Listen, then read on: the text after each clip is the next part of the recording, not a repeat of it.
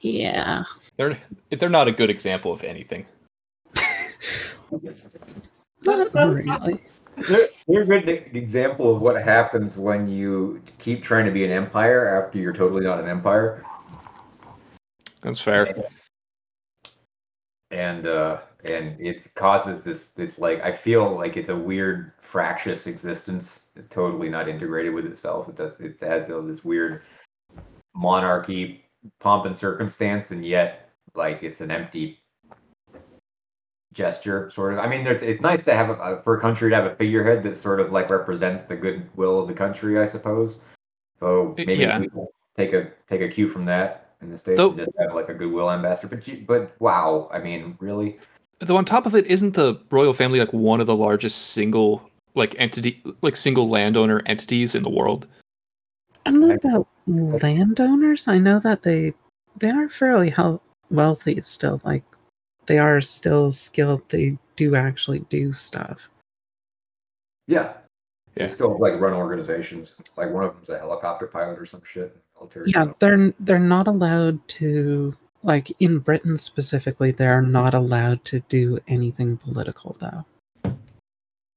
So if you're in the royal family, you can't run for any kind of public office. You can't make public statements about stuff. Which I think is funny because people would probably just laugh at them if they tried. But yeah, well, I mean, people are laughing at Meghan Markle because she went to the States and is trying to use her status for, political stuff, and the royal family is like, you're not allowed to do this. Like, this is illegal under our laws. Like, you can't do this. Anyway, yeah. It's weird. Interesting. I have not been aware of that. Well, they literally gave up their positions. Huh. They're like as royalty. Wow. So they did the whole like. Yeah, they're like, we're not a part of this anymore, and they came to the States. Yeah. Huh. So there was like a specific like separation, some money, whatever. But yeah, they're not. I don't know how that. Like, I don't know the literalness of it as far as being part of the royal family, but they have no royal duties. Yeah, it's weird. Apparently she's still signing stuff as, like, the Duchess of whatever. Yeah, so whatever. I don't... It's weird. Yeah, I think that's... Yeah. I just know that, like, I think British that's not friends very are pissy about it. Yeah, we don't care. I profoundly don't care about that. If Cameron okay, would be even caring less. Make a game-based hot take then. Yes, this is the Christmas pre-Christmas episode, I guess, pre-holiday, not really pre-Christmas, because like everything else. Wait, are we pre-holiday right now?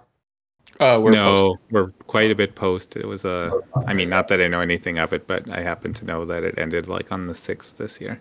Yeah, maybe the 7th, but it was the beginning of the month this year. So. Yeah. Thanks for letting me know. I was not. I had a lot going on then. Jeez, and I'm not Jewish, so, or I'm not religiously Jewish, although I am somewhat by heritage, tiny bit. But anyway, where's that going? Right, the hot take episode. That's what we're doing. We are doing hot takes on RPGs, or what we think. Should we just say what we think and then not try and do hot takes and just see how weird it gets?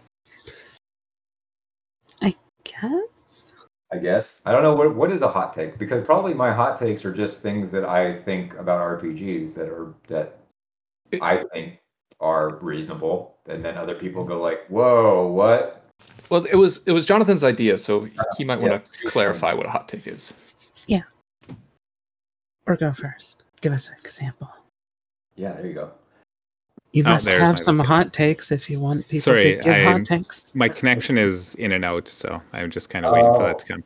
But anyway, the way I see a hot take is like, it's something that you might feel of strongly that you might have a lot of pushback on. it's kind of it's like an internet term, right? Like it's Yeah. a Twitter term, basically. Of course. It's an opinion. It's usually quick, and it's probably unpopular. And it's probably meant to be inflammatory. Like people might pretend that that's not what they're doing, but that's usually what they're doing. Yes. So if we're looking for an example, Yes. try to find one here. So mine are all like mostly design related. Huh? Not game related specifically, but it could just be game related hot takes. They kind of fall along the same lines. Okay, here's a hot take. All designers are still just trying to design better D&D. I mean, I'd agree with you. I'd say not all of them, but a good point. Wait, we're not supposed to examine them.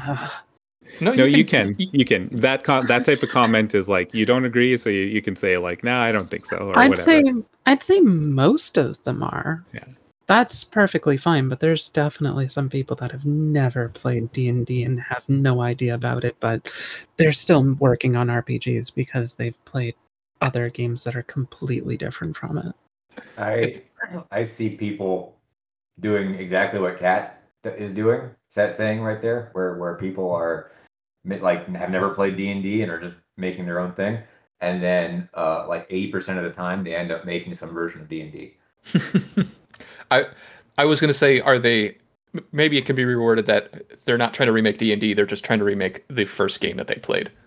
Yeah, generally speaking, and it's usually That's relative.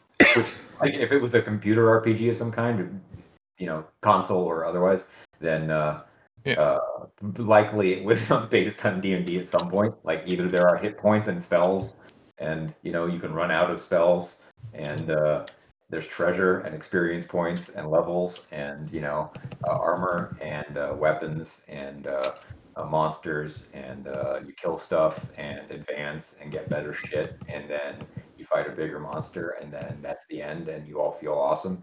That thing, that right there, that they end up making that, and then it's kind of like D&D when you squint. I mean, I would say that's actually mostly just because a lot of them are trying to make video game RPGs into tabletop, which is weird because video game RPGs came from tabletop. Yeah, that would be my stance in the few times that I've tried to make or not make an RPG, but like write down ideas for one. I realize that I'm really just trying to make Final Fantasy. Right. I've totally had that experience where I start like, ooh, and then I get to the end of like a page and a half, and I'm like, oh, this is just Final Fantasy 3, or yeah, like, oh yeah. Is that a problem? No, I mean they're fantastic games. Yeah. I will wax poetic all week about Final Fantasy. Mm-hmm. You don't have to wait for that. Oh, thank you. I just received a gingerbread cookie. Okay, before we move off, hot take. Final Fantasy VIII is one of the worst designed games of all time. I agree, 100%. Damn it. Some people get really angry about that. Let down after 7. Holy shit. Well, I mean, I know people that played it and enjoyed it, so obviously that's not everybody's experience, but like for me, like I wow, nope. My experience is the people who love 8 was their first Final Fantasy. The thing I find about it is that it's not a bad game. Like it can be enjoyable. I didn't like any of the characters. I didn't like the plot line. I didn't like a lot of the game mechanics, but people can still enjoy it. That's not saying it's bad. I'm saying that in the sense of when you look at what it was trying to accomplish, like its target audience, for example, because they wanted to remove like magic points from the game, the changes that they did to make that viable basically systematically went through everything that you would want out of a JRPG and made it not viable. Like all of it. Mm-hmm. Like anything you would want to do in the game, yeah, that doesn't work. Oh, I've spent 3 hours drawing Ultima one at a time from an enemy. I understand. Yeah, I know. That is one of my biggest examples. It's like, okay, you're fighting a big boss. There's a timer on the boss. If the timer reaches 0, you lose. So are you going to try to kill the boss quick? No, you're going to sit there and keep drawing magic off it over and over and over and over and over for 20 minutes. And then, Like, real quick. yeah, this is not. Why did this ever happen? This should never have been a thing. Okay, so I think you have defended the hot take adequately. Anyway. You are not allowed to defend the hot take. You just have to let it sit there. Yeah. I can't do that! Yes, you Pretend you were making a Reddit post and then your computer died and you couldn't go back for a week to see the what everyone posted about it. Your phone also broke. And also, everything. Also, the power went out in the entire area, so you can't go to the library. Yeah. You died. Yeah, but keep in mind that what I grew up doing was writing on forums and such, right? And what I discovered through working on forums and talking in conversations there was that people only tend to read the first post. So I would put something down and then I would clarify in later posts directly to individuals. Like somebody brings something up and I'd be like, oh, that's not what I meant. It was like this. And I tried to explain it more clearly. But what I found is that you'd get like 5-10 people all making the same comments about the original post because they didn't read any of the later posts. So what happened is over time, I started working to anticipate on what the complaints would be, and the initial posts just got bigger and bigger so that I'd have all of the counters and defenses of my position in the original post. So this does not work. Yeah. No, I know, but realize that just stems from like you're just habituating a massive anxiety attack. Yeah, I think if which we're not really in, but if you're in the Twitter world, the point is to like flame up the Twitter world, fucking unplug your phone or shut it off and gain 100 followers and say or whatever, and then you mute the thread and then anyway, right. Rob, let's hear a hot take.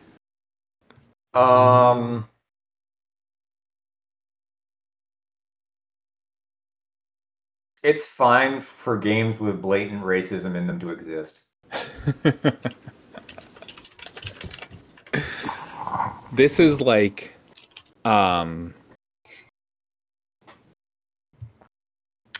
sort of like a thing where people how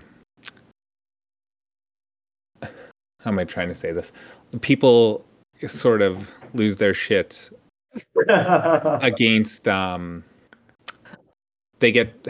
they think, for example, that like this so-called woke mob is going to come down on everything that has blatant racism in it, and I think like it's unclear, and that's how hot takes go, but like it's one thing to say that to be racist in your game,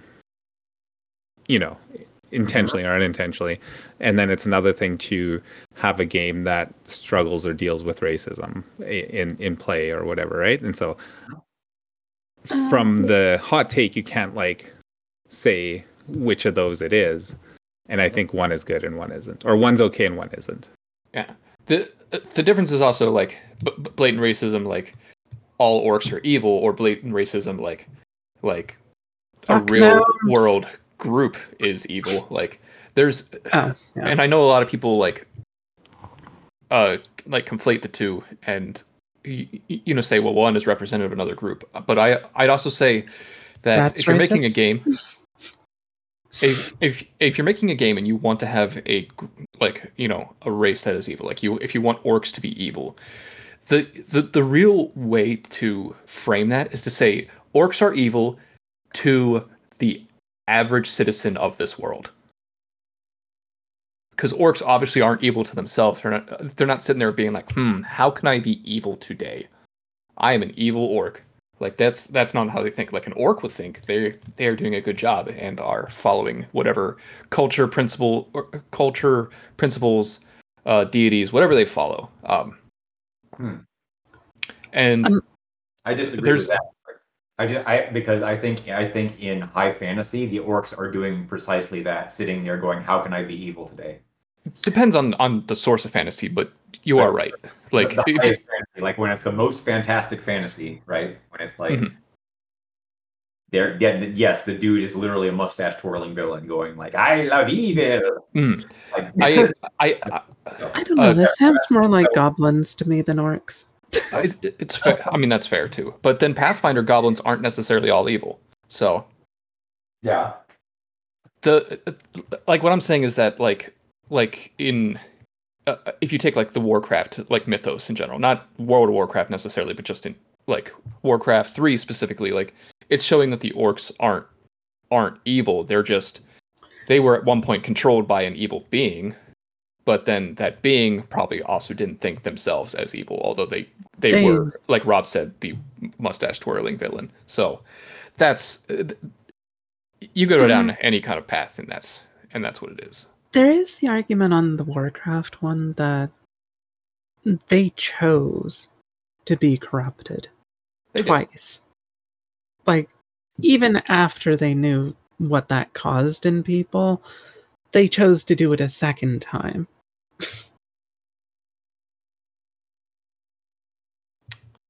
Fair. Anyway, that's a good hot take, Rob. Thank you. I appreciate Jonathan's response. Because I was being intentionally vague.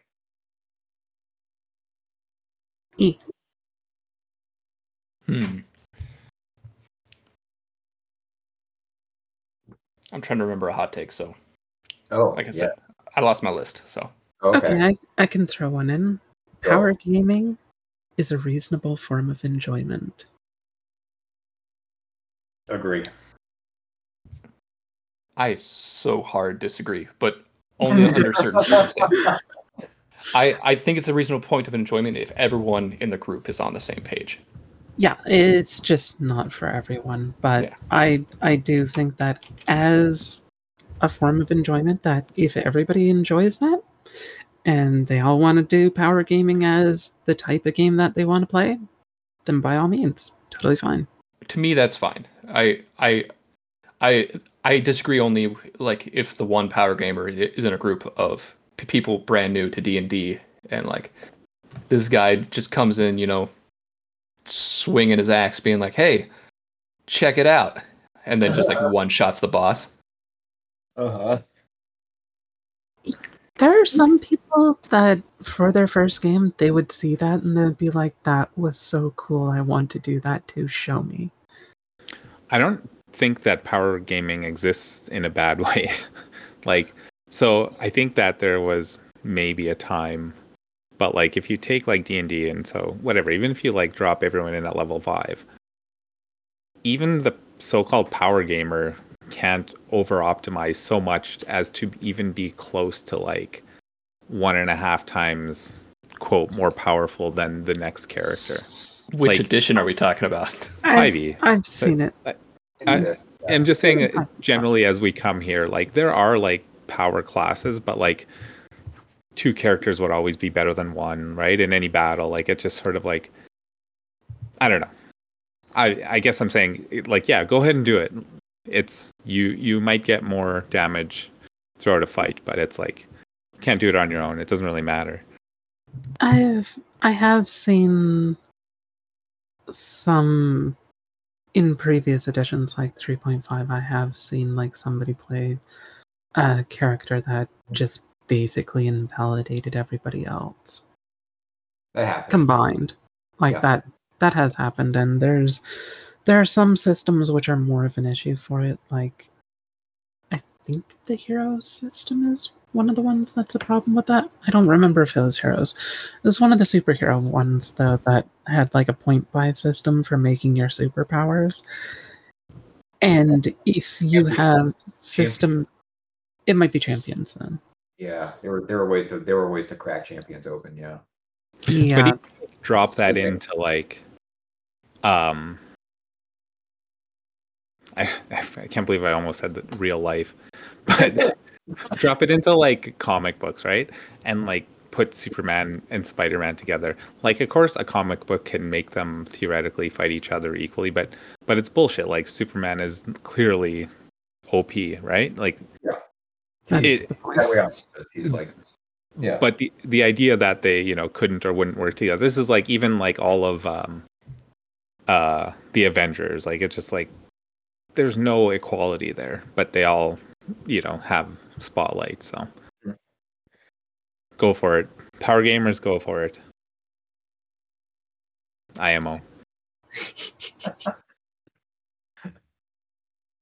All right. Go make the Avengers. The point of a game is to have fun, right? Yeah.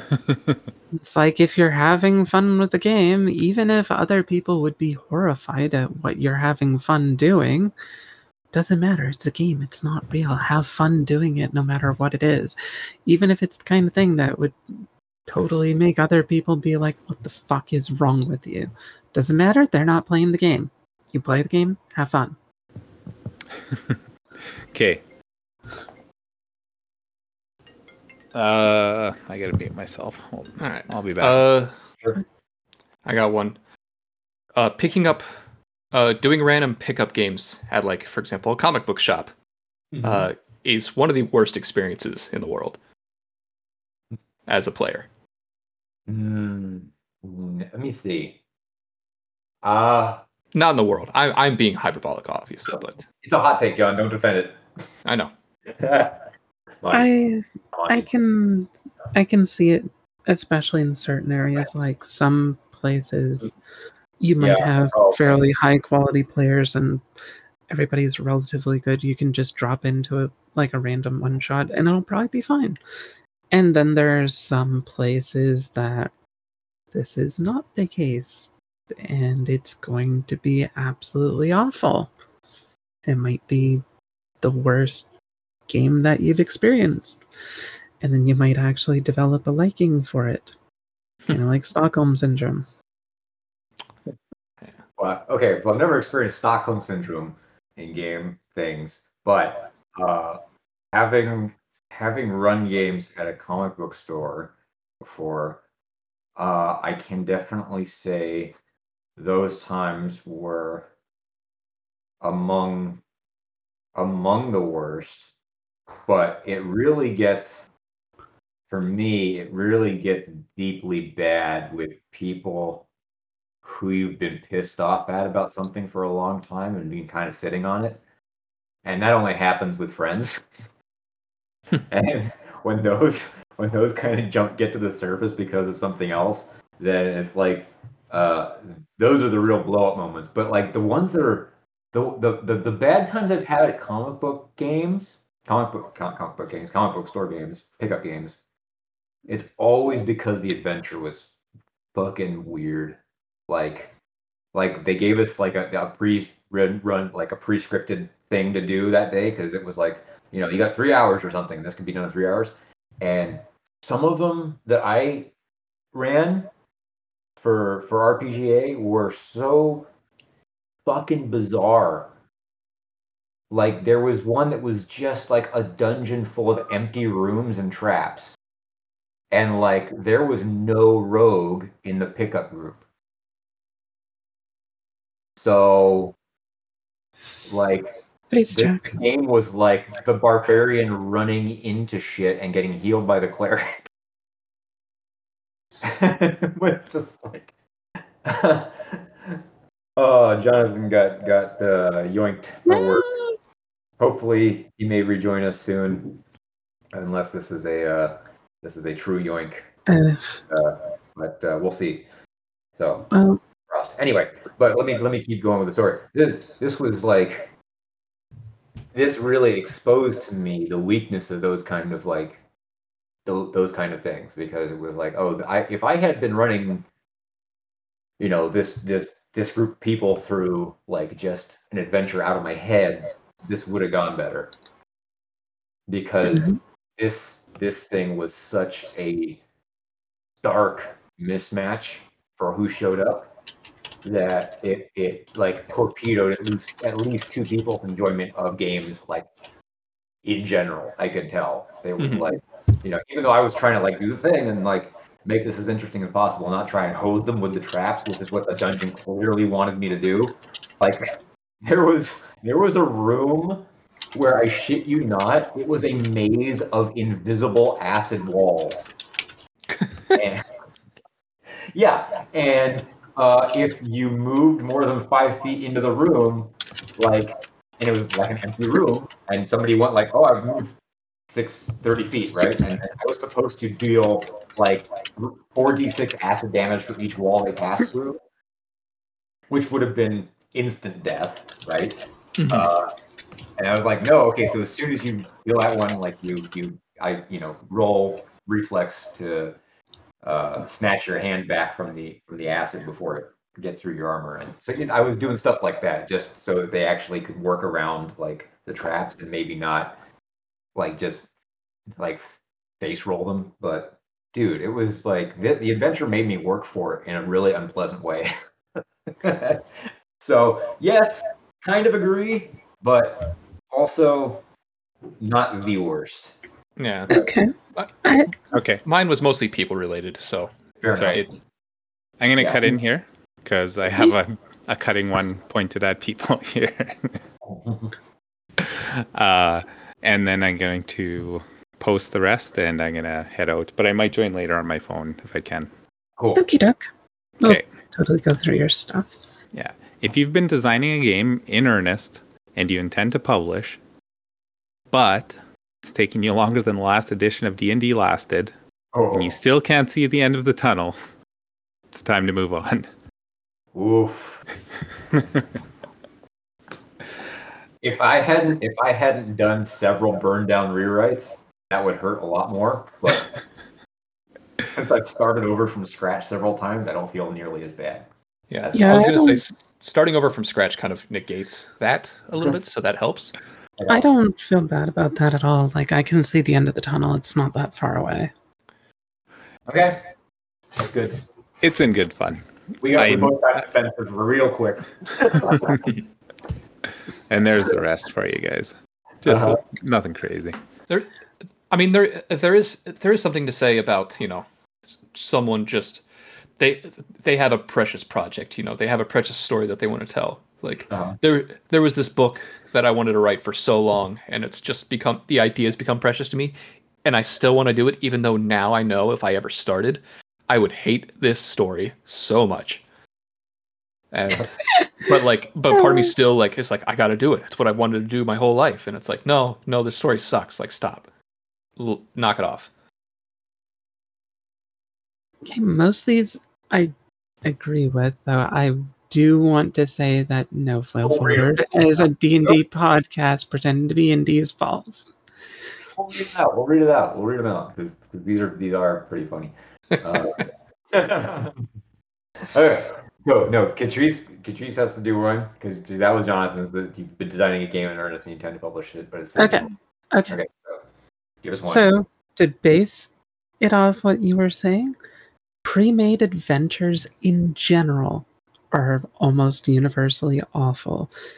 It's a issue of damned if you do and damned if you don't, because if you do it the standard way where there's you assume that there's one wizard and one rogue and one of whatever or however the game is set up, then it breaks if you don't have the right combination of players for it.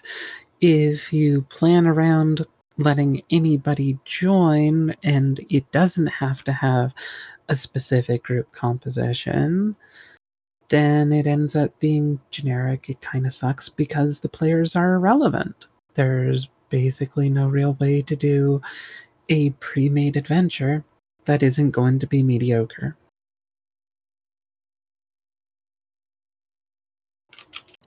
Yeah, I would say another kind of minor hot take to branch off of that would be the entire idea of the RPGA or the Pathfinder Society or whatever D&D calls their system now. Like that entire idea of just bringing like a random group of people together to do one dungeon and then give them their experience and like move off. Like y'all should be playing video games instead. Like really. Yeah. Yeah.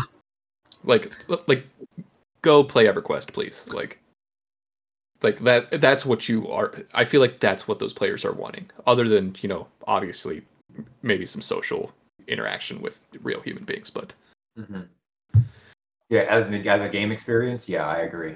It's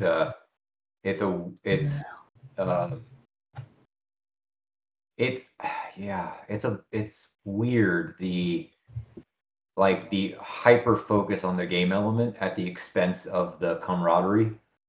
Because no one knows each other. Like there's no like, oh, dude's falling off a cliff. Well, if I let him fall, I get all the money. Like, right. Screw it. Yeah.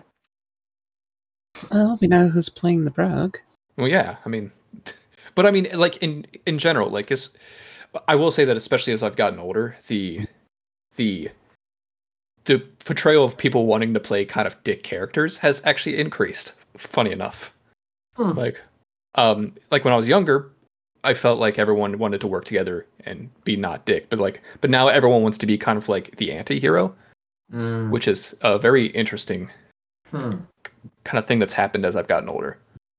In like games you've been in, more and more. In games I've been in, yeah. Like everyone wants to make a character and everyone wants to work together, but everyone kind of wants to be an anti-hero at the same time.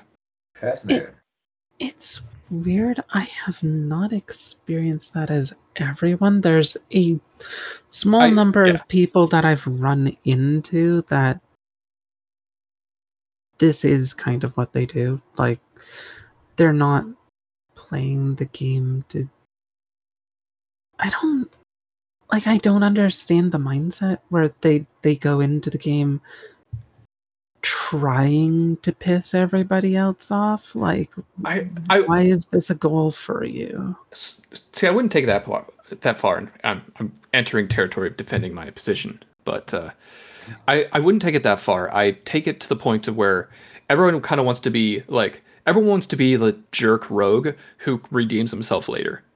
Like that is kind of like the big right archetype that everyone kind of like leans into a lot lately. Is everyone wants to be the asshole who redeems themselves, or wants to be the scoundrel with the heart of gold. Like, so wait. What you're saying is that my game is perfectly suited to this environment. Sure. Yes. Your game is entirely about assholes redeeming themselves. Yes. Yeah.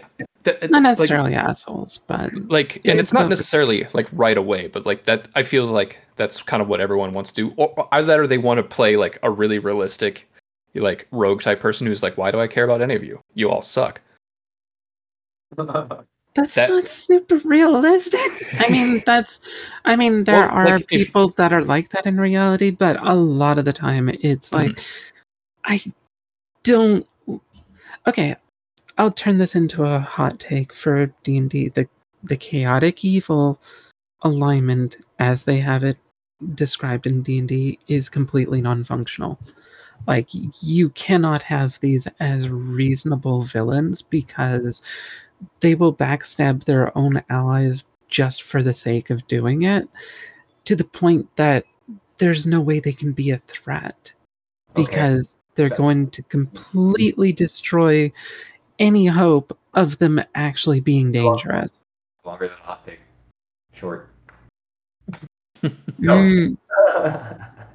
But no, that goes to my point. What you said goes to my point of D&D being so high fantasy that the villains are actually supposed to be mustache twirling villains.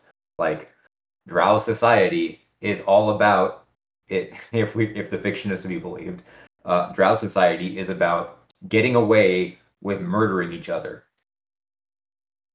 And these are the people that only breed like once every 100 years, right? So yes, on its face it makes no sense. I totally agree with you. That's not the point. The totally not the point of D&D.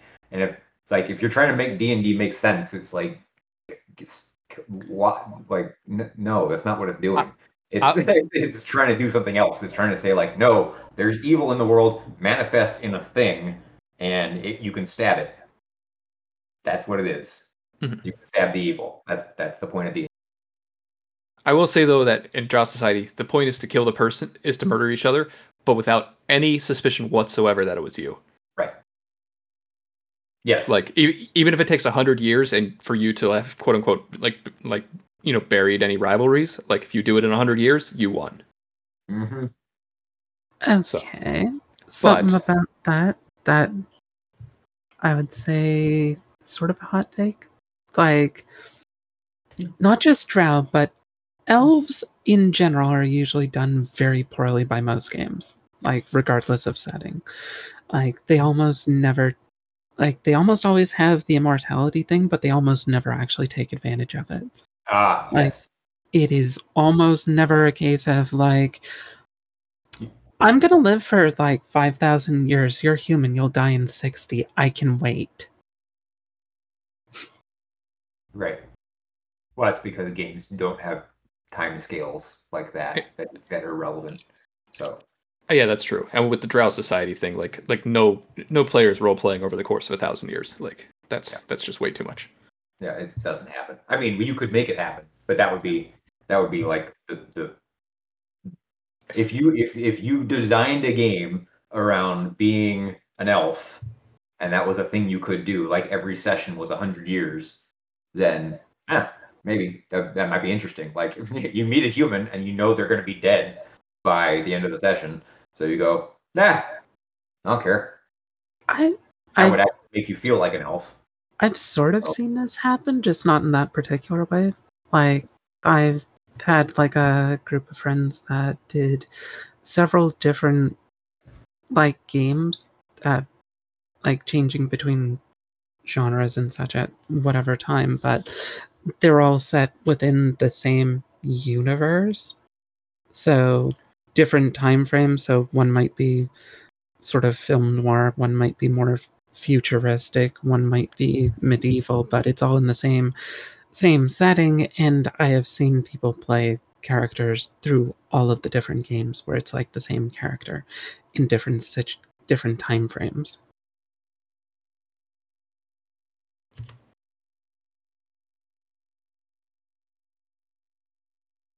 Well, I don't.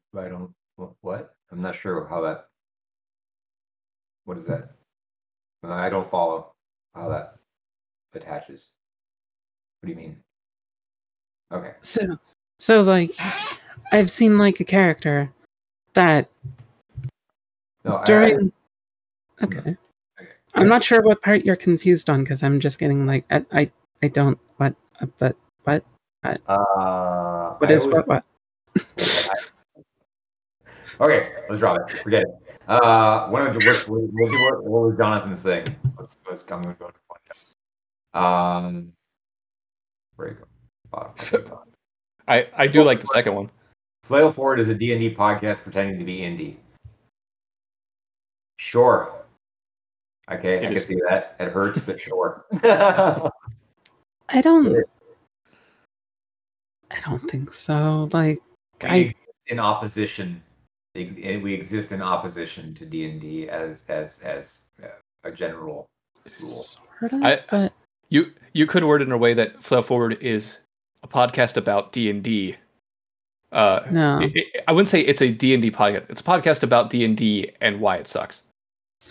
No, I don't even think so. Like, yeah, we bring it up fairly often because massive market share, but we still cover like mostly other games that are not D&D and aren't even based on D&D.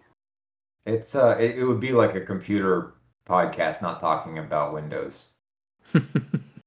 Yeah, it's like it's like I mean to me, you could have like a Mac specific podcast, right? You could have like we're just going to talk about Mac stuff and that's it, and we're going to ignore whatever else is happening. That's totally fine. I would say this is much more closely related to like a Linux podcast where it's like, okay, there's these people, they're working on this new program for Linux, and it's going to do this thing that they do in Windows, but we're going to do a better job of it, and it'll actually fix like a lot of problems that we have in Linux right now.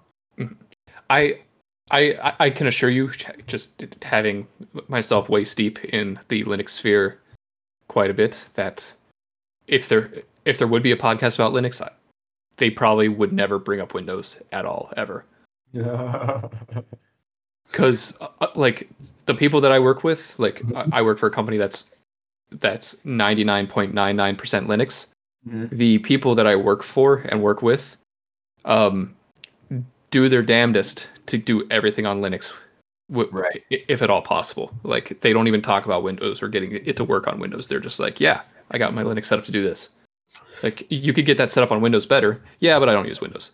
Yeah, and that's the end of the conversation. Right. There is an issue with that though. Like for example, like Linux Tech Tips tried to show if it's possible to do video game streaming purely on Linux. And what they found as they were going through it is there's a lot of problems because it's clearly made by people that have only run Linux for years now. Like these are clunky, unintuitive, barely functional programs that you basically need to be a programmer to get to work. And it's like, yeah, technically it can work, but they're so far removed from, like what the modern Windows gamer is used to, that they don't even have things like a graphical user interface for some of these programs. It's like entirely setting up everything through text commands.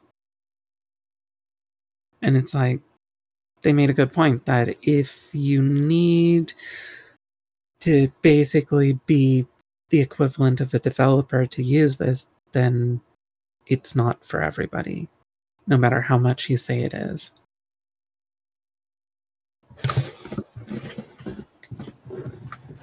Linux. I mean, here's my hot take on Linux. Linux is the best operating system to use at home that I will never use at home.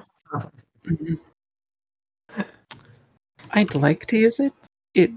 I actually would like to use it. I like the concept of it. It is completely incompatible with several programs that I need to use. Correct. So, and I mean that's usually the case. Is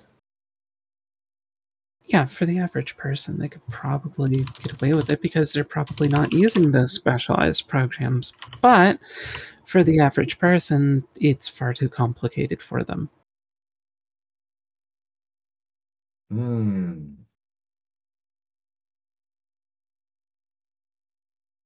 Cool. Let's see. I mean, to bring it back to tabletop games, probably a very large chunk of indie games are either too brain dead simple to bother with, or they're so clunky and complicated that they're not worth the effort.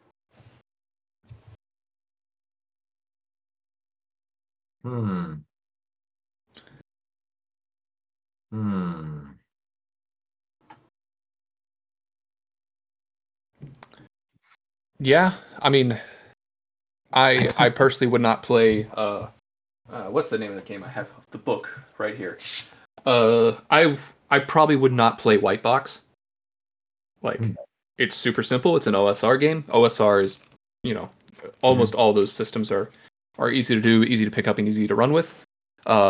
I would probably never run a game because it doesn't have enough chunkiness to it that I desire.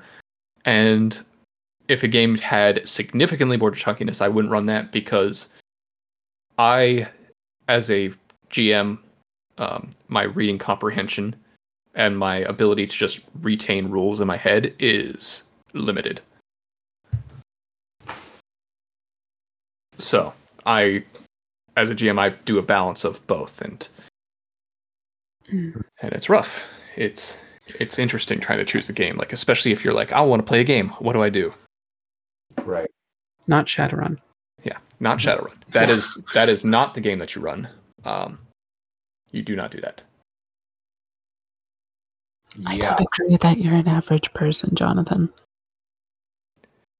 Yeah, I agree, Jonathan. Linux, as an average person, anyone can use it. Anyone can use Ubuntu. I am currently technically also working at the same time as talking to you all, and I am looking at an Ubuntu build right now on my work computer, and it's fantastic. It works wonderful. I am not going to run it at home. When I come home from work, I do not want to fight my computer to get things done. But that's a different story. I have a Windows machine, and I routinely fight my computer to get shit. Although I don't fight the computer so much as I fight apps that are trying to talk to each other through the cloud, is usually where my fights are. But I think that would happen with Linux anyway, or maybe that part's easy with Linux, and actually getting the drivers to talk to your hardware is the tough part. It is. But, yeah. Just as difficult in Linux, but probably in a different way. Hey, you. All right, let's see. What other hot takes are there? Jonathan still has more if we want to go back to some. Dungeon crawls are boring. There you go. I say what? Dungeon crawls are boring. I actually, my hot take was very similar. I was going to say a lot of people really just want to play Wrath of Ashardalon, the board game. A lot of people just want to play a dungeon crawl. You know, strangely enough, I have only actually ever done one dungeon crawl, and it was relatively recently. Board game or RPG? I guess RPG. Both, technically. RPG. So, like, I had been playing for many, many, many years, and I've only done, like, a dungeon crawl, finally, like, within the last 2 years. I'd never done one before that. And I didn't find it was that bad. I kind of enjoyed it. It was a little lacking in some ways, but admittedly, I had a pretty good GM, so I think that's probably why it wasn't bad.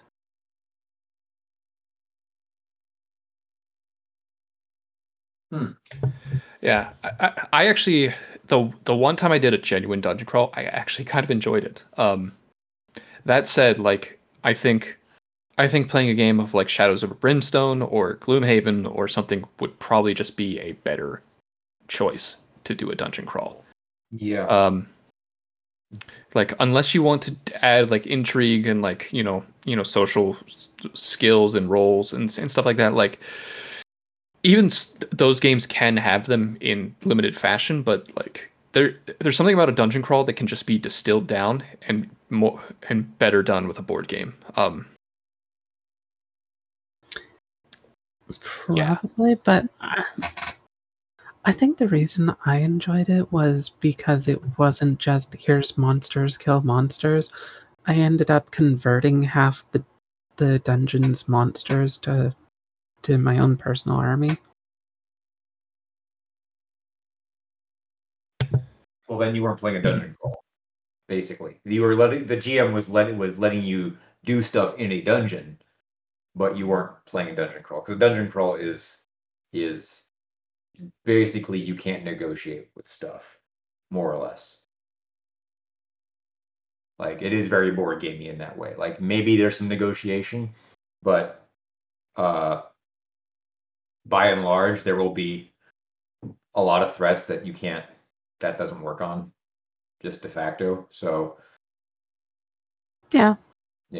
Like I said, it was probably the GM allowing for a lot of stuff, like convincing guards that, well, we've already, taken the thing that you're supposed to be guarding. We've killed your commanding officer. There's no real reason for you to be here, and you were treated pretty poorly anyway. We will actually pay you. Like, real money. Yeah. See, I mean, that actually works on people. So, like, that's a reasonable thing to say. And then the guards go, well, I mean, that does sound better. Are you sure? It's. I mean, but that's not what happens in dungeon crawls. That's what I'm saying. Yeah. What happens in dungeon crawls is those things will fight until they either run or you kill them all. And that does sound kind of dumb. Yeah. I mean, again, that basically just sounds like what Monty was saying is you want to play a video game, just play a video game. Yeah, sometimes. I mean, it's fun to play a board game like that with people. I think Descent's actually a really good example. I haven't played this newer one that is like entirely app-based. That looks kind of weird to me. The new one's fun. Okay. Only played just like the beginning thing, haven't sat through it. Watched a few videos, but like the whole like randomization of everything kind of really helps bring a little bit of the board gaminess, for lack of a better term, to life. It's not just like an on rails like you versus the GM. Like it's you versus the game, and you're trying to genuinely crawl through this dungeon. Honestly, it's a video game, but it's on your table and it's a little bit more social. But it's a video game, yeah. Yeah, it's a video game. It's a video game with the game telling you where to move its piece. It's like those old chess games in which the computer just spit out like where to move the piece, and you moved it on a board. Right. That's kind of interesting. Yeah. Huh. That's kind of cool. I mean, the Descent Second Edition was the last one I played, and that was pretty good. It actually had a decent story. There was like the campaign mode was pretty cool. It had some A/B choices that had some effects in the throughout. So, and the goals were differentiated nicely as well. Like it wasn't always just kill everything. Sometimes it was go and try and flip over 5 tokens or something like that. Or my problem with Descent and actually Imperial Assault, which was the Star Wars version, which I thought was better version than Descent 2.0, was my problem with both of those is that it's supposed to be played adversarial against the GM. And the GM's best way to take out the players is to focus one player down and kill them, eliminate them from the game, and do that to the next player and do that to the next player. It's meant to be played adversarial, which sucks because, in a standard D&D game, a GM who tries to win is a terrible GM. Yep. So, you have the power of God, like the GM is God, and oh wait, that means you're literally God moding the entire time. Yeah, how is that not fun? Constrained though, that's the thing. So like in Descent, you are constrained, although it does feel weird. I completely agree. It feels weird, and like I said, the best way to win as the GM is to basically make one person have a bad time. Yeah. Like straight from the get-go. To be like, hey, all the monsters are attacking your character. Yeah. What? Why? Because if I kill you, then it makes it easier to kill everyone else later. Yep. And yeah, exactly. No. I completely agree. And even when GMing those things, let me think about that for 1 second. There were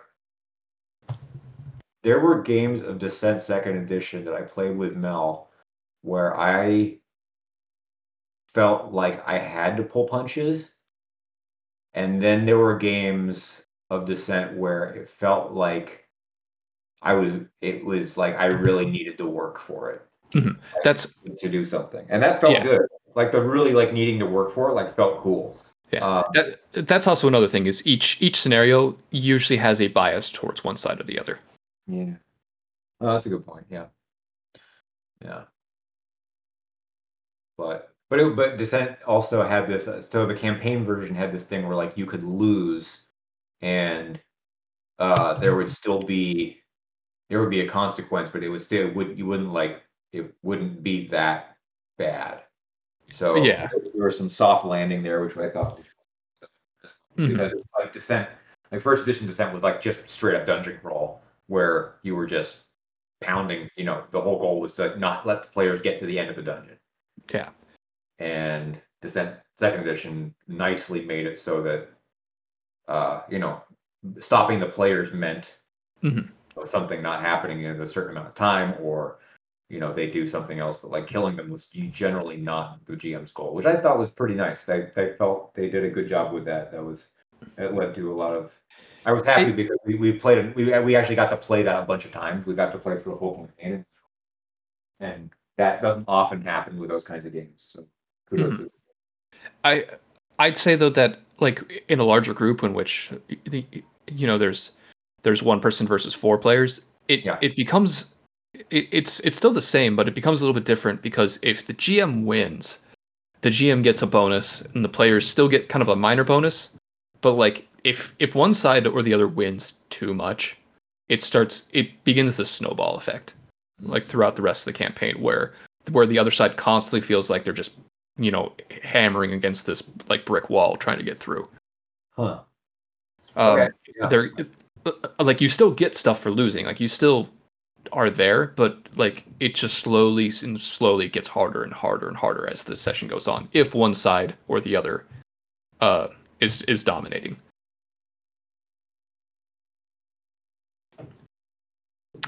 Yep. Okay. I think I have a good hot take. Okay. Is it short? Yes. I have an extended explanation for it if we get into it, but the hot take itself is just dice are the equivalent of cutscenes in video games. Interesting take. Because that's kind of the opposite of what a standard video game would have, where the actual mechanic of like getting through the game is the players doing stuff, and then the cutscenes are the story. Whereas in an RPG, the story is what's going on, and then the dice rolling is the doing stuff. Yeah, it is kind of reversed in that way, but yeah. Yeah, I'm sorry if I mixed up my metaphors there, but no, it's fine. Like it's still an interesting way to put it, but the main way I meant it is that like the cutscenes in the dice are points where the player has no real input that meaningfully changes the game. Like you're basically just watching it play itself. In video games, they had like a period for a couple years where it was like every game was like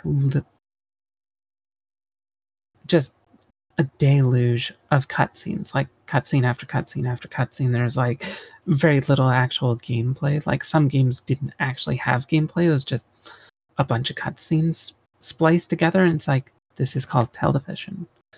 You are watching it play itself. You are not actually changing anything. This is not gameplay. And the dice are the same thing, but tabletop role-playing games never seem to grow out of that phase. Like, for some reason, like, the players still feel like they are having an impact on what's going on because they're rolling the dice.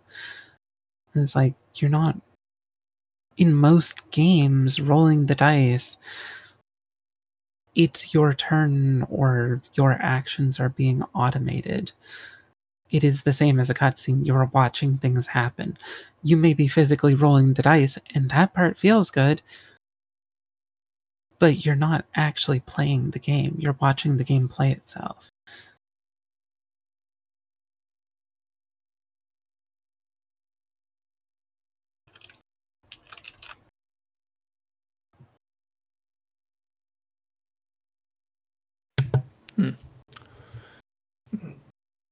I can definitely see that.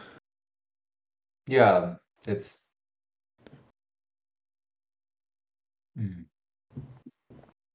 I mean, here I am, been playing Final Fantasy XIV for the past week, just to get through the main story, and I look forward to the cutscenes, which is not usually something that happens in a video game.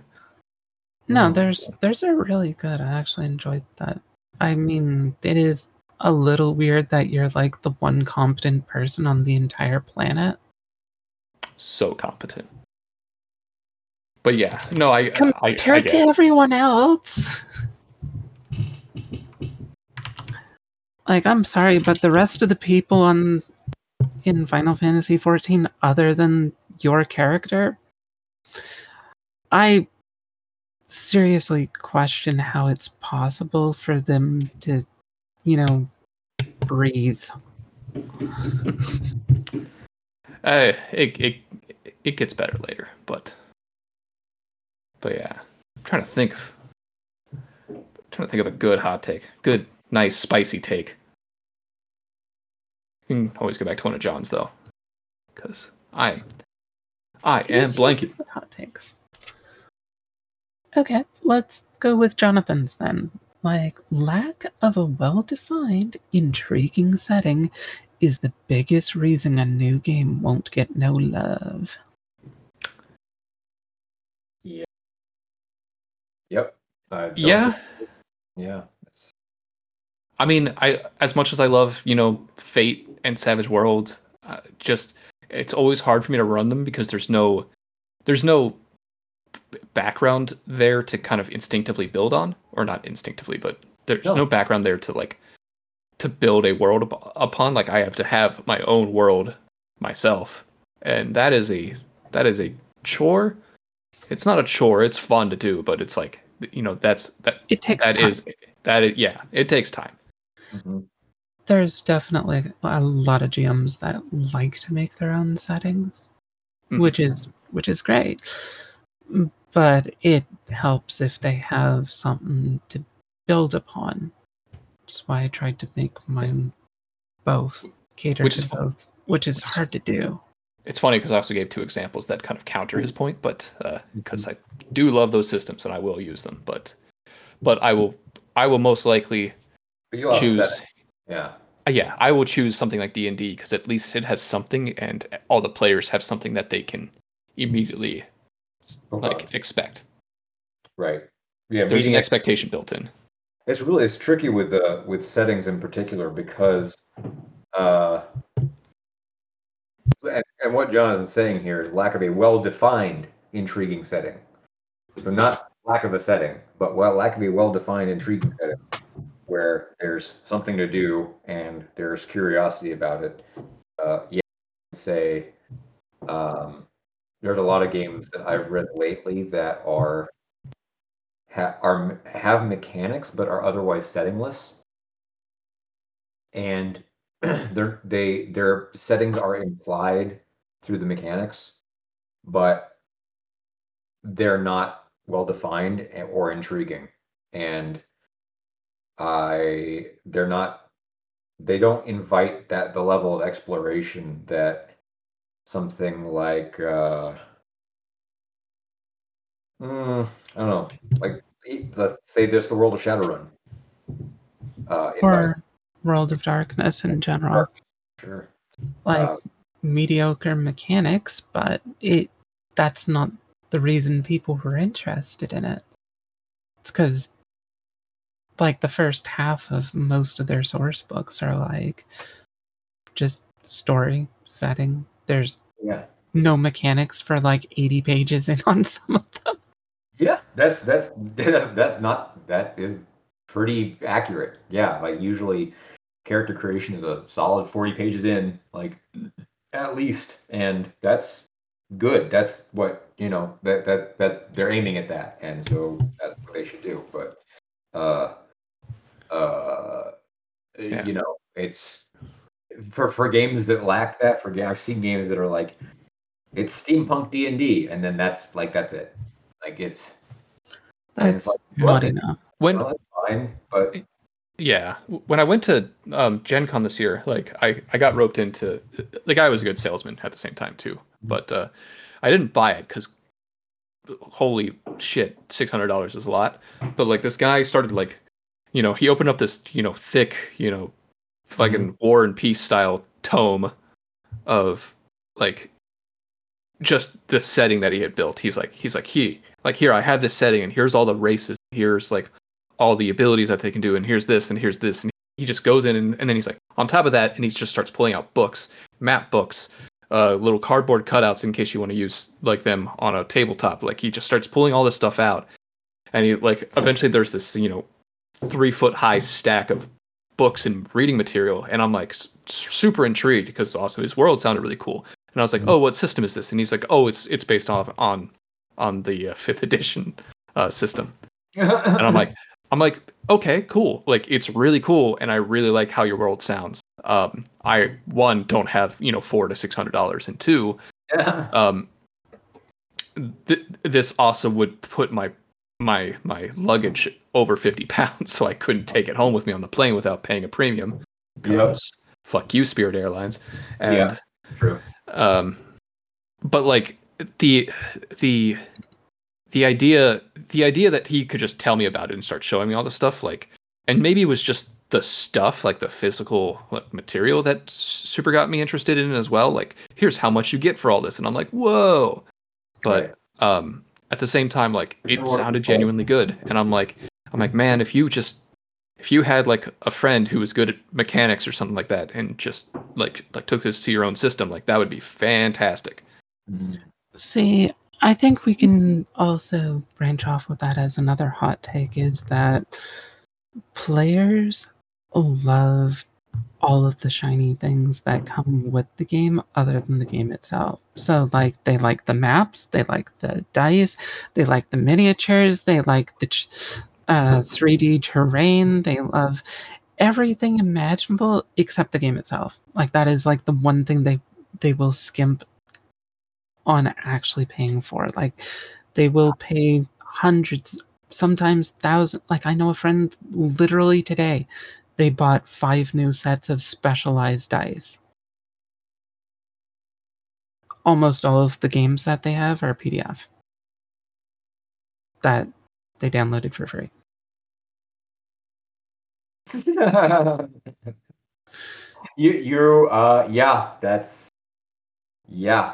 Wow. Thanks. So to branch that hot take out a little bit further, if you're looking to make money, don't work on the game, work on the peripherals for the games, because that's where all the money is. Yes, and then you have a Kickstarter where it's just T-shirts and beer cozies and weird shit. I've seen that. That's awful. Don't do that. Go ahead and do it, but who cares? Like, it works for you, great. As a general aside, like other than D&D and other than some stuff like Shadowrun that like sells and stuff like that, does anyone releasing on Kickstarter actually make a significant amount of money? Like, just general question, like as an individual, like, are you all of a sudden flush with a ton of cash and you're like, hooray, I made it big? They're not individuals, but there are teams that are doing really well. So, okay. Yeah, I mean, like the Avatar, that was a relatively small team, and they did so well that they are causing cardboard shortages. I mean, so Avatar in itself is kind of a special example, because that's a beloved IP. Yeah, exactly. That just goes to the hot take, Jonathan's point, which is the well-defined, intriguing setting, right? Mm-hmm. Like it's got that stuff in it, and it's got a lot of like space to play in it as well, since it follows, some characters in a much bigger world. So there's enough there that people can hook into. So, there you go. But people are looking at Kickstarter. It's a thing, and especially now, like because supply chain issues are a thing, like more people are just doing straight PDFs or STLs, and those are doing fairly well because you actually get them in a reasonable time frame. So yeah, it is odd though. Like people usually prefer like the physical stuff in Kickstarters usually. Like usually it's they want the miniature or the hand, like the printed copy or something like that. That's the things that they really like. Personalized stuff, they also tend to like. I tend to get the books myself.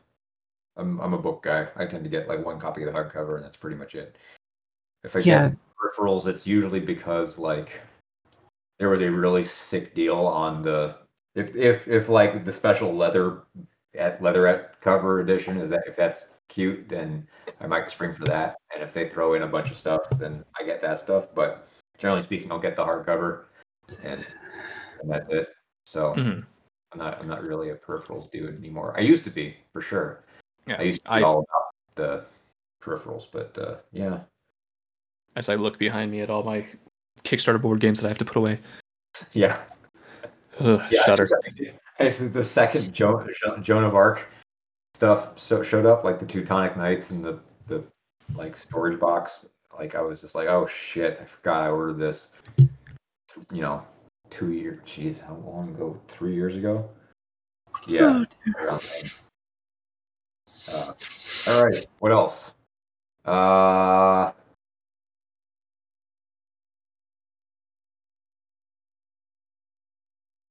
Apocalypse World's mechanics are boring. I mean, I'm talking about the dice rolling. The the plus 10 plus 6 minus that thing. Yes, but I also say that most other games, the mechanics are boring too. The thing is if you make the game mechanics too spicy, too exciting, it usually slows down the game. Agreed. So. Yeah, don't disagree. They have a nice balance. Well, they have a balance. I'm not sure if it's a nice balance, but. No, I think it's relatively good for the type of player that they're aiming for. Mm-hmm. Like, there is definitely a different type of player that likes Powered by the Apocalypse games compared to other games. Mm-hmm. Like, I've said on this podcast many times that my favorite mechanic system is Genesis, and I understand that slows the game down tremendously. That said, like, there's a very good philosophy of keep it simple, stupid, and as Jonathan says, it's usually about the moves and not about the actual dice rolling itself. Yep. For Apocalypse World, but yeah. There's only so many ways you can spice up rolling a bunch of 3D objects to roll on a face that you want it to face. Well, the point is that the rolling is really just a way to determine what happens when you're not sure what happens. Yep. And they set it up in such a way that it usually creates something interesting as a result. Which is kind of what you want from that situation. If you're going to if you're like, I don't know what happens, it's like, okay, then it must be something interesting. Yeah. If it's not, then why are we exploring it? Yeah. I was about to ask a question but I'm fairly certain that it actually exists in some fashion. But I was going to ask, does anyone have a dexterity-based mechanic for solving stuff? And the Jenga one is one. Yeah, dread. Yeah. Oh, physical dexterity. Yeah. I know there's some games in which you have like a map and you're trying to roll your die close to a certain point on the map, or mat, rather.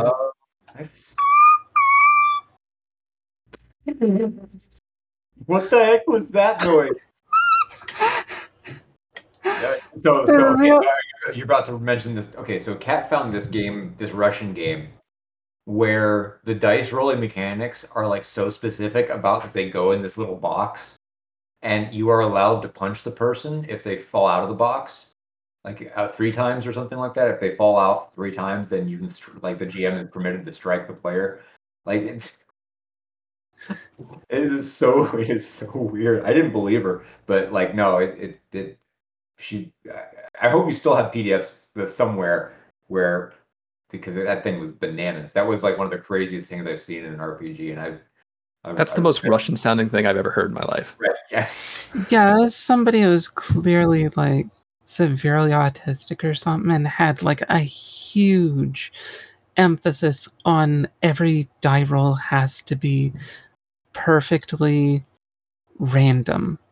Like, you can't screw with it. Like, oh, if you just hold the dice straight up above the board, barely above it, and you just let go of it so it falls straight down, it might land on a specific number or have a higher chance of it. And it's like, no, we can't have that. So you have to roll it on this patented box that he made. So it has to touch the bottom of the box and then bounce off of one of the walls. If it doesn't do that, then you have to re-roll. If you drop the dice on the ground, if you touch the dice while they're rolling, if you did it was just a long list, like 2 pages, just literally filled with how to roll the dice properly, because he was completely obsessed with the idea of people cheating. We are assuming this person's gender, but fair. I'm pretty sure that it said in it was the guy that made it. I don't remember off the top of my head, but I'm pretty certain it was. I think you're right. It was Yeah. but yeah, it would be surprising to me were it otherwise.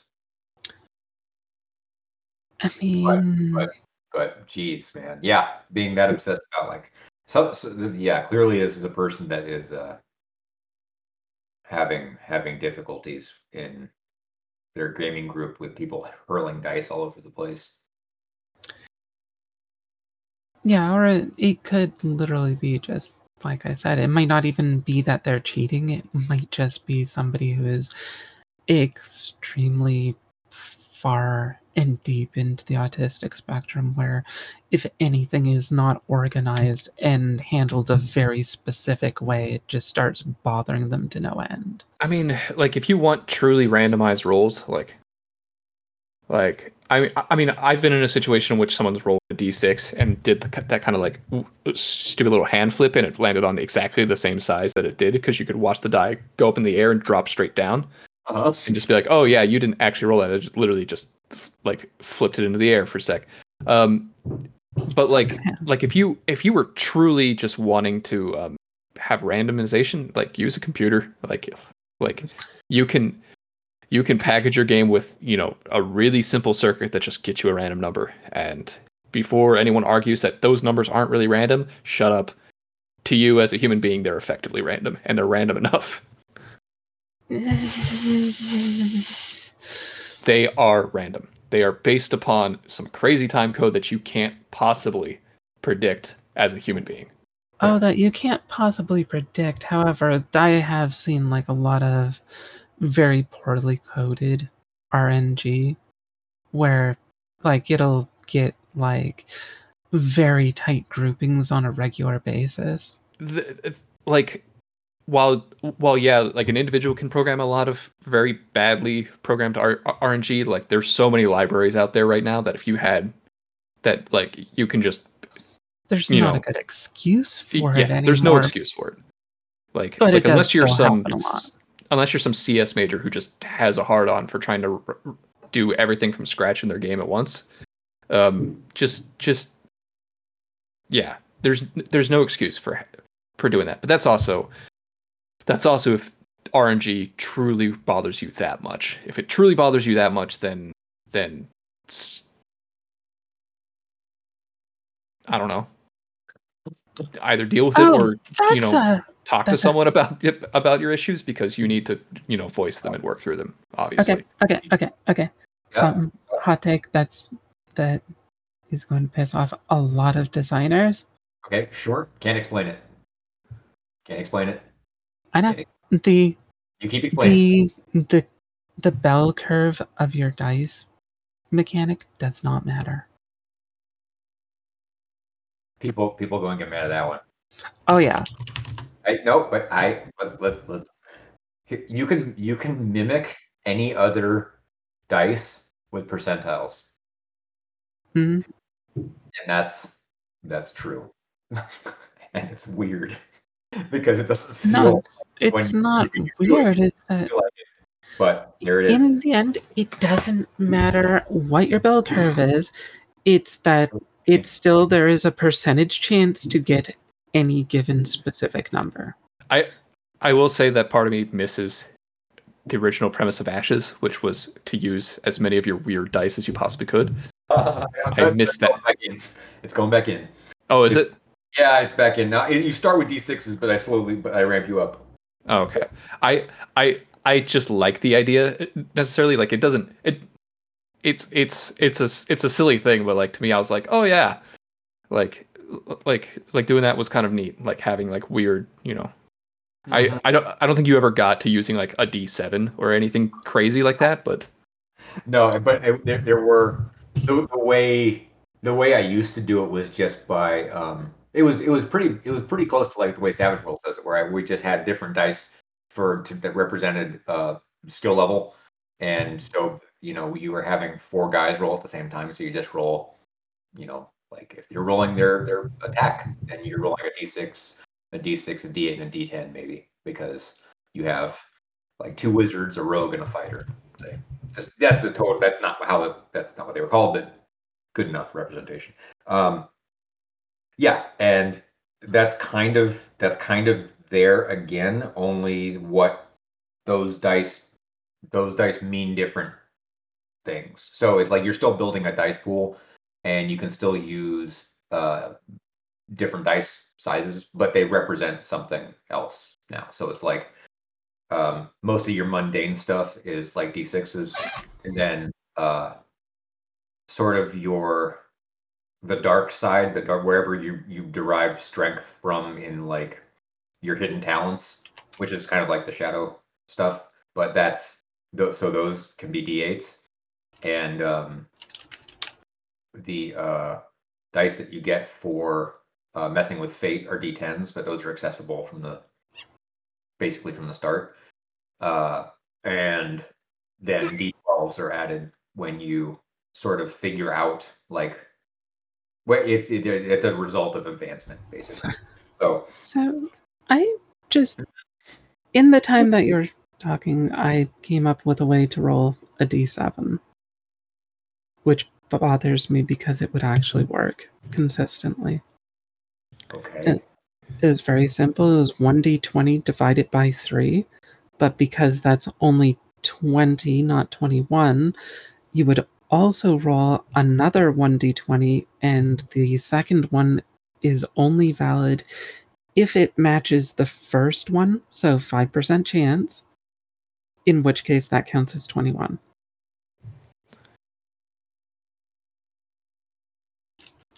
So, but then you'd have a much lower chance of rolling a 7. No, you wouldn't. You rolled in? Are you? But no, because 19, 20, and 21 would all be. Yeah. So, but imagine the money you can make it just by selling a D7. I mean, they exist. I'm pretty certain. Just me.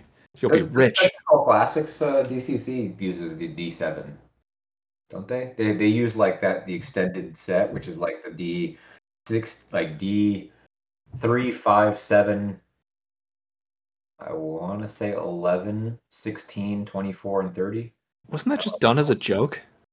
No, that's real. That's a real, like, there's a D30 and a D24 in there for sure. I mean, I have a D30 in my dice bag. I don't know where I got it, but I think you gave it to me, actually. Yeah. I don't know. I have no idea what to use it for, because it's this big ball looking die. Yeah. I don't. Okay. I don't know if you gave it to me, but it's a very. Yeah, I mean, you could have weird dice. That's a hot take. I like weird dice. Weird dice. I like Genesis, so take it with. Say what? Weird dice makes your game better. Having weird dice makes your game better. It at least adds an interesting element to it, but I'm not like. But yeah, just having numbers is kind of boring. No, I submit that that having weird dice would make Apocalypse World better. Oh yeah, I could see that. And no statement other than that. I'm not saying how to implement it, but I think having non D6, and I understand why they have D6s. There's really good reasons because they're the most ubiquitous type, right? So they're completely accessible. Like you can go to a 7-Eleven, right? Any 7-Eleven, Or any buy a game of Yahtzee. game of yachts. I mean, I think 7-Elevens are easier to come by. Like, so I feel like there's a really good reason to use D6s in your games because, yeah, they are super accessible, and that is the reason that I start Ashes with D6s. Although I do also request that people have D10s, so it's not really like I'm defying my own principle, but like that's okay. That's just the game. The game is defying its own principles, and that's all right. I suppose. I don't know. Is that okay? If a game like here's a bunch of principles this game should abide by, and then it's like, yeah, no. It's weird. Maybe that's what I mean. D&D is like that. They're kind of. It's about heroic adventure. Is it? Or is it about like murdering shit and getting better at that? I don't know. Sometimes it's both.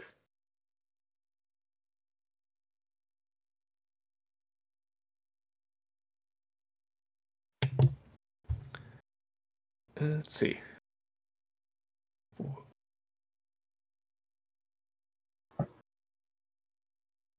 Initiative as a mechanic is stupid. That's Jonathan's. I don't think that's a hot take. I think that's just truth. Hmm. Then again, maybe that's a hot take that I share. I think that might be a hot take you share, because while I don't 100% disagree with the sentiment, because it would be better if everyone just took their turn as they saw fit, as it made sense in the story. Sometimes, especially with newer players, letting them know when they can do something is beneficial, because like playing a game with new players can, especially with new players, can get kind of tricky, because everyone's very unsure about what they can do, very unsure about like oh, what am I allowed to do? Like, I can do anything. Like, but to them, like that's overwhelming. Like it's like me playing Skyrim. Like you can send me out into Skyrim and I can go and do whatever I want, but I eventually get overwhelmed because eventually that's too much. That's too much freedom. Darn it, sometimes. And like sometimes I just am like I'm gonna play something simpler than Skyrim. Actually, I think I'd like to clarify further. Like, initiative itself is not stupid, but rolling for initiative, there's like no real argument for why you would roll for initiative. Like, you can come with reasons for why initiative might be good or might be bad in different situations, but there is no situation where rolling for initiative is better than not rolling for it.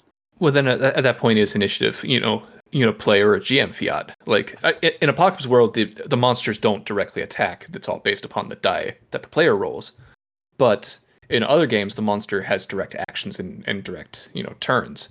So it's like, does the GM just say when everyone goes, or do the players get to discuss who of them goes first, and then the GM discusses who goes first? Like, right.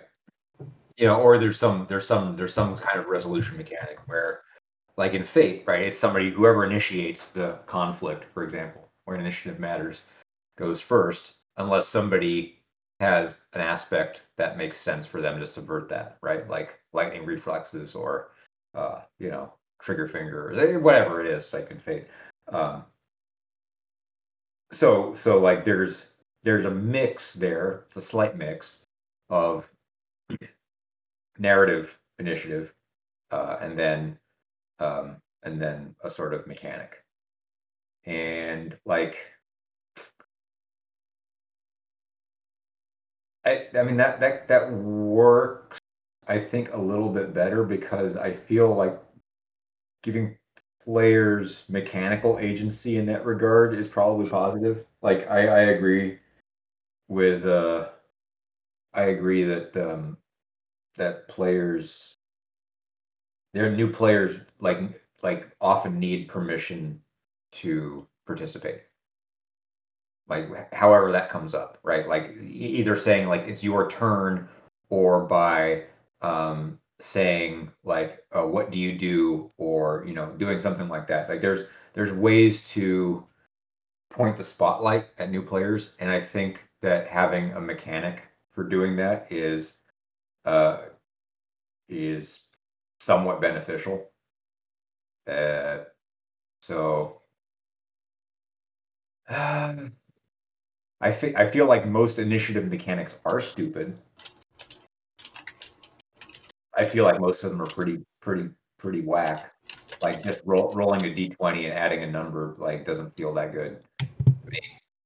I mean, it's kind of like, oh, anything could happen, but it feels weird as like to be the archer, and like I've got bow and arrow out and trained on this dude, and then like I roll a 1 for initiative. I'm just gonna sit here for a while and hang out, instead of losing a couple of arrows. Like it just feels like strange. And you can narrate that. Obviously, you can like patch the hole in the mechanic with some narration where it's like, oh, you hesitate or whatever. But it's just like, nah, no, the archer should fucking nail a dude. Like, yeah, and I know D&D kind of isn't like this, but a lot of initiative systems, like everyone is taking their turn simultaneously. The initiative is just to really determine what actions are taken first, so like what to do. Like if the monster goes first, like you and the monster are technically moving at the same time, but like if the monster goes first, you could argue that that's you seeing the monster about to do something, and then he does it. Or you could argue that the monster seeing you about to do something and he like steps in and kind of interrupts what you're going to do. Yeah. But like a lot of that is very hand wavy, like back end mechanic stuff. To the players, it does feel like, okay, it's your turn now. You go. Okay, it's you go, and then when the round's over, and especially with new players, trying to say like, okay, 6 seconds has passed. What do you do now? Right. Like, and they're like, what? We just did all this for 15 minutes. It's like, yeah, but that was really only 6 seconds. So, and it's really kind of hard to grip your head around it. I think Apocalypse World handles that, very fine with their only the player rolls dice system. Yeah. And then basically the player rolls and the monster reacts to that, or the player moves and then the monster reacts to that player's move. And as far as I'm aware, in Apocalypse World, any player can take their action at any time, just as long as it makes sense. So like one player can have their turn skipped like 5 times, as long as it makes sense for them, their turn to be skipped for like 5 times. Right. If it depends on so an interesting initiative mechanic, Riddle of Steel. I'm going to come back to that because that's an old favorite of mine. So Riddle of Steel's initiative mechanic is actually dexterity based, kind of. You have a red D10 and a white D10 in your alternate hands, and you, with the GM, throw one or the other. And so white means you are on defense, and red means you go to attack. And you throw them simultaneously, or you're meant to throw them simultaneously, but you kind of want to guess which one is going to be let go. So there's a little bit of a, like, you want to hesitate just a second, or there's a strong incentive to hesitate just a second. But it's interesting because you can have these things where like both people throw a white die starting out, right? And then like, okay, so you stand there and circle for a minute, and then you do it again really quick because it's a very fast action, like physically to take. You do it again until one of you throws red, and if you throw red at the same time, then there's actually a initiative contest. But you both throw attack at the same time, so you could actually stab each other, right? You could, go past each other and run each other through. And so but what happens is in the game is the focus, the screen time focused is exclusively on that exchange between those two characters. Maybe there's another character in there, maybe one more. Like 3-on-1 is a pretty, or 2-on-2 is pretty complicated, and that doesn't usually Riddle of Steel handles 1-on-1 fights or 1-on-2s. And so, but for that moment, you're just everybody's like kind of like waiting with bated breath because combat hurdle steel is extremely lethal, like sometimes comically so. And so when there's a combat that happens, like everybody's like, okay, somebody's gonna get got, and it might be it's you know if somebody makes a bad move, and it's actually possible to make bad moves in Riddle of Steel, like and throw and commit too much to one thing and not leave yourself enough dice for defense and get tagged, and it's pretty bad. So that's an interesting mechanic for initiative because it's so it tries to get so close to what the opening exchange of a sword duel is like, where you're not sure who's actually gonna put their body into the fray first. So I appreciate that as an initiative mechanic. I haven't seen anything like it in another game, and it's something that doesn't work online. And so even in the successor games, I don't think they've done that. So like in Song of Swords and is it Blade of the Iron Throne? I think that's what it's called. I don't think they use that mechanic. I don't know. I don't know what they use. I don't know. Maybe they do use it. Huh. I can't remember seeing it or not. I feel like it might have been just a reflex check or something like that. Anyway. Yeah. Initiative mechanics. Stupid. Nah, not always. So that was my overly long response to a hot take that I should chide myself for. Shame. Shem Verdish Prey. Here's a hot take. More people should take improv classes if they want to play a lot more RPGs. I should take improv classes. Ooh, that is spicy.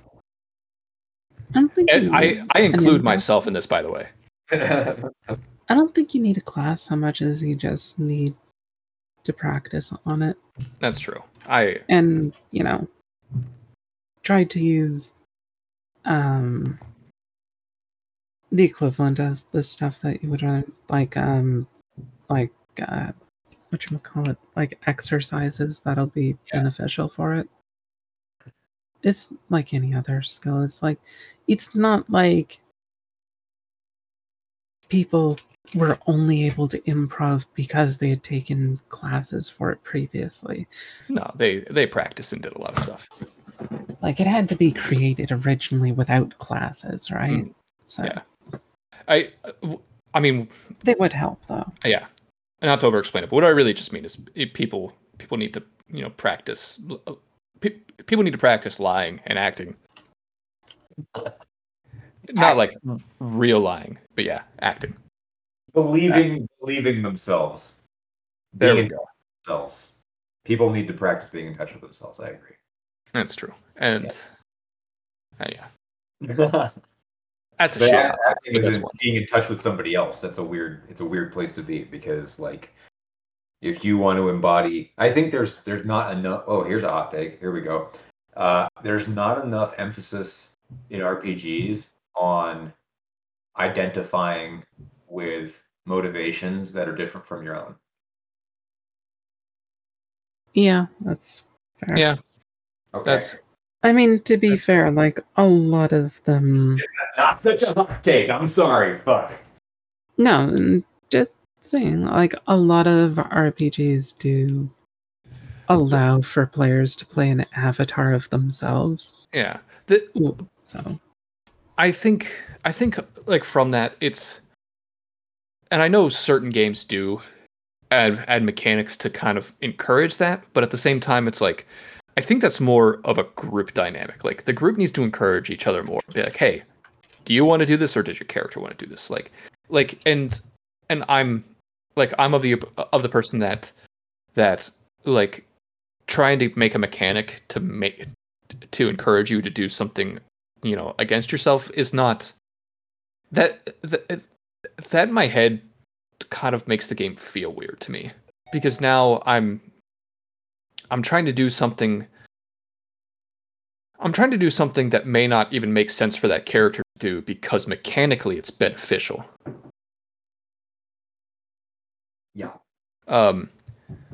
Because it's like oh, like you need to give your player incentive to not be themselves, but at the same time it's like, because the character is that player, is a version of that player's self, no matter how hard you try. Like, I think even most acting, except for maybe the truly great actors, like you are acting a version of yourself. It's not a perfect, this is who I am, but you are channeling an aspect of yourself into your acting. I don't think that's a problem. Which but might like, be a hot take in and of itself. When you make, but what I'm saying is, like, when you make a mechanic that encourages you to do that, you may also be going against your characters, what your character would actually do in the situation, depending on the mechanic, I suppose. I don't know. I've never been creative enough to answer how I would do that in a satisfactory manner, because I've thought about it a few times, but I'm sure someone's come up with a better way to encourage the players to do something outside of themselves. Mm-hmm.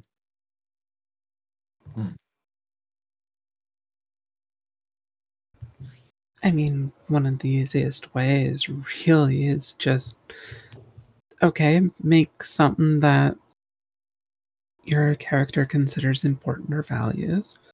When they're doing something that the character considers important or values, they get a benefit or advantage of some sort for doing it. This way, the players naturally trend towards wanting to do the thing that matters to the character rather than what matters to them. And maybe it's just the people and groups I've played with, but whenever that's happened, I always found the characters start becoming very one-dimensional. Yeah, it can if you make it so that there's only one thing they care about. Well, I know, but like, I mean, as many dimensions as like the very specific things that you have to come up with mechanically. Like the characters then start, disregarding everything else in their life, and it becomes like, I don't know if one-dimensional is the right term for it, but because, like you said, you can have multiple things, but like the characters start becoming very hyper-focused on very specific things. Like, to it's sometimes very awkward, like way to act. Like, no one acts like this. Like, why is your character so obsessed with this one specific like trait of everyone? And it's like no, some people act like that, but like, people worth talking about tend to be like that is the problem. Like, if you look at, say, basically any Olympic athlete, they tend to hyper-focus on their sport, like, whatever it is. Like, that tends to be their entire life for the most part. If you aren't dedicated to something to that degree, then you're probably not worth talking about. Like, we don't tend to talk about, like, the people that aren't the best in the world at stuff. Mm-hmm.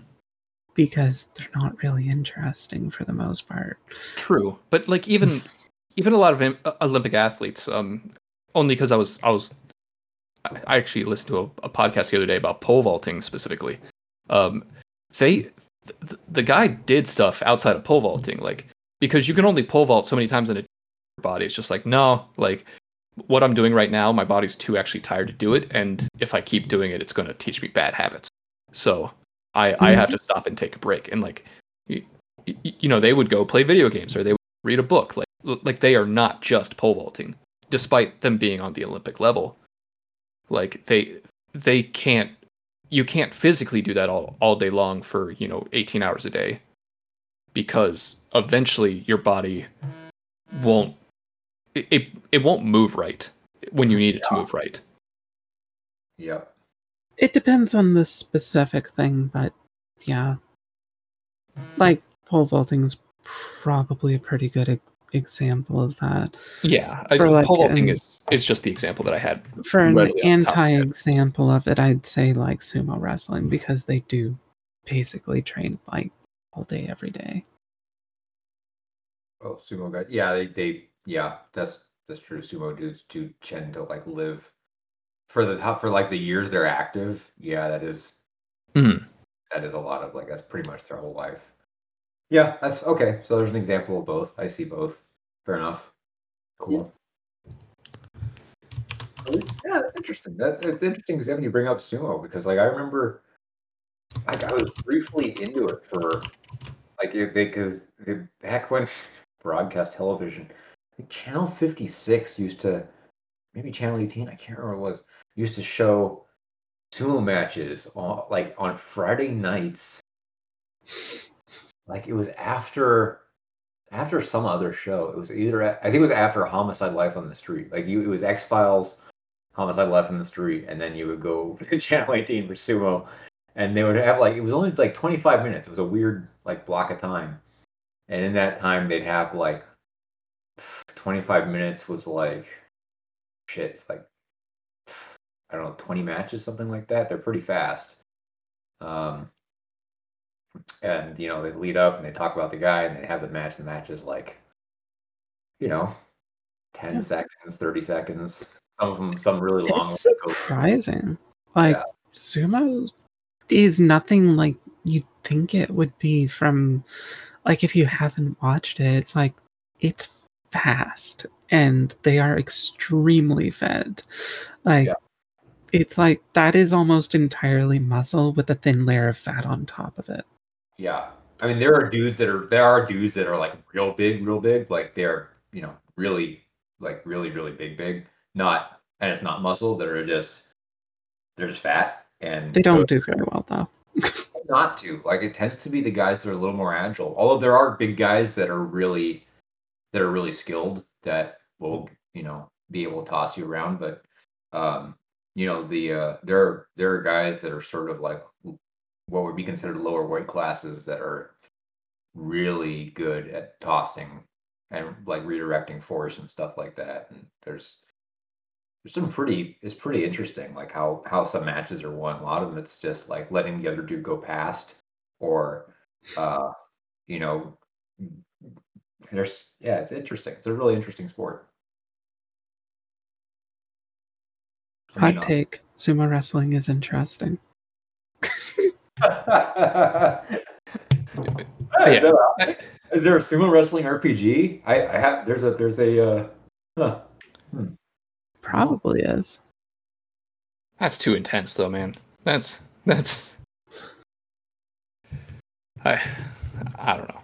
I mean, I'm sure talking to them though, they'd still have opinions about various things other than sumo wrestling. I mean, true, that's what they're good at the moment, and that's most likely what they're going to be talked to about. But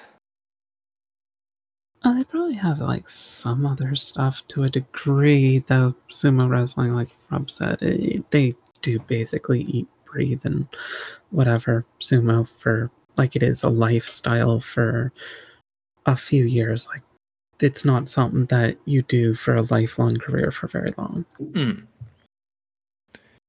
Yeah. Apparently, there's a I googled sumo wrestling RPG. What I found was a game called Road to Yokozuna. It's a fantasy sumo RPG rundown played out on Discord. So there is something. This was 2 years old. It's an old Reddit sumo. Yeah, I feel like, I mean, aside from like weird niche like RPG groups like that, because I mean, maybe they do have a mechanic for rolling and doing things, but at the same time, it's like you have to already have a love for that thing, or at least have an interest in it. Like I could see you being like, and I can't remember what they're called, but there are equivalent of like sumo squires. I don't know what the word is, but like there's basically a person in training, and you could, I suppose, role play one of those people, and that's how you learn about sumo wrestling is entirely through this RPG. But I have a feeling that just in general, you have to have a love for the sport that very few people can just stomach, you know, in order to do something like that. Yeah, I think you would have to be something where somebody's really intent on making it interesting in a way where it's like you kind of Harry Potterize it. You know what I mean? Like turn it into like the school experience, and then I think you're right. Like as a learning experience about the sport, it could be pretty interesting. Yeah.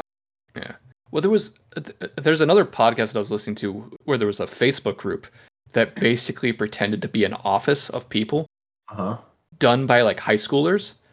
Like they were basically role playing what they thought working in an office was like. Oh, no. And then actual people, like actual adults, like started getting into this group and they all had actual office jobs.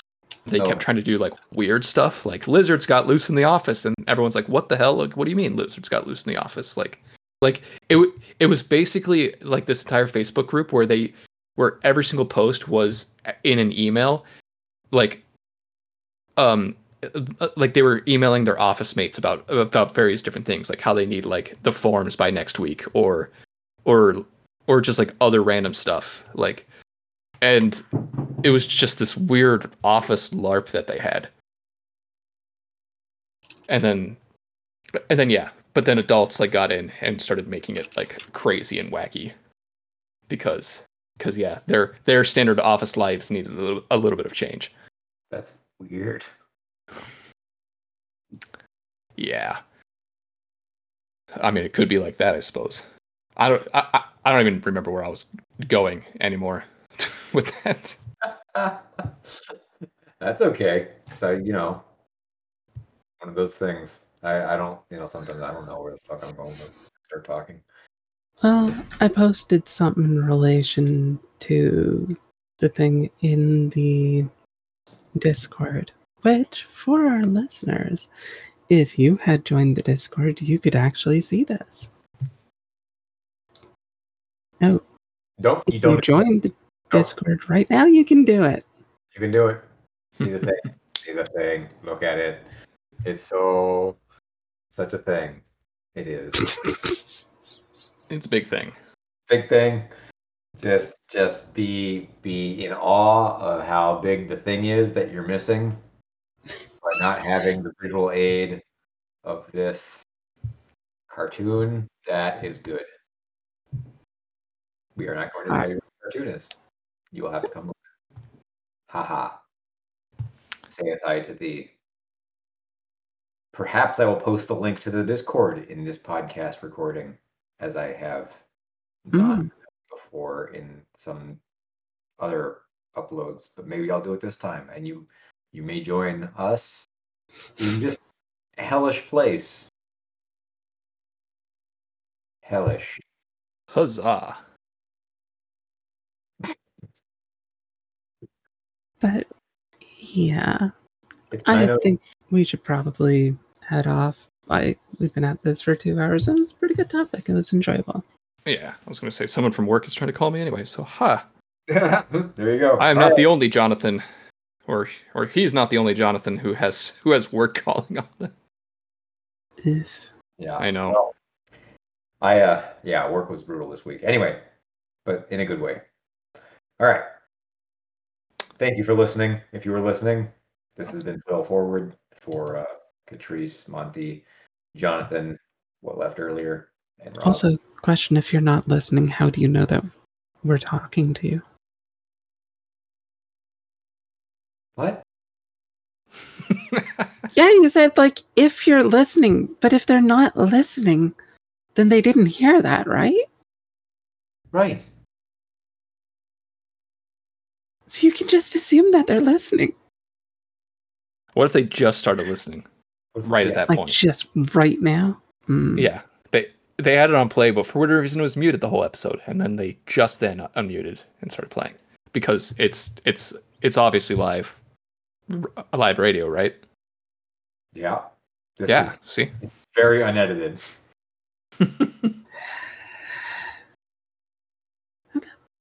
I'll accept this as an answer. Good. You should. You should accept all things. About all things. All things.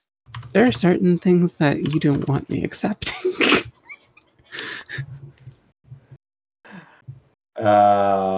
Yeah, like things. Don't accept there are things, but accept all things. All right, everybody. Yeah. Good night. It is not where you Except are. that it is night where you are.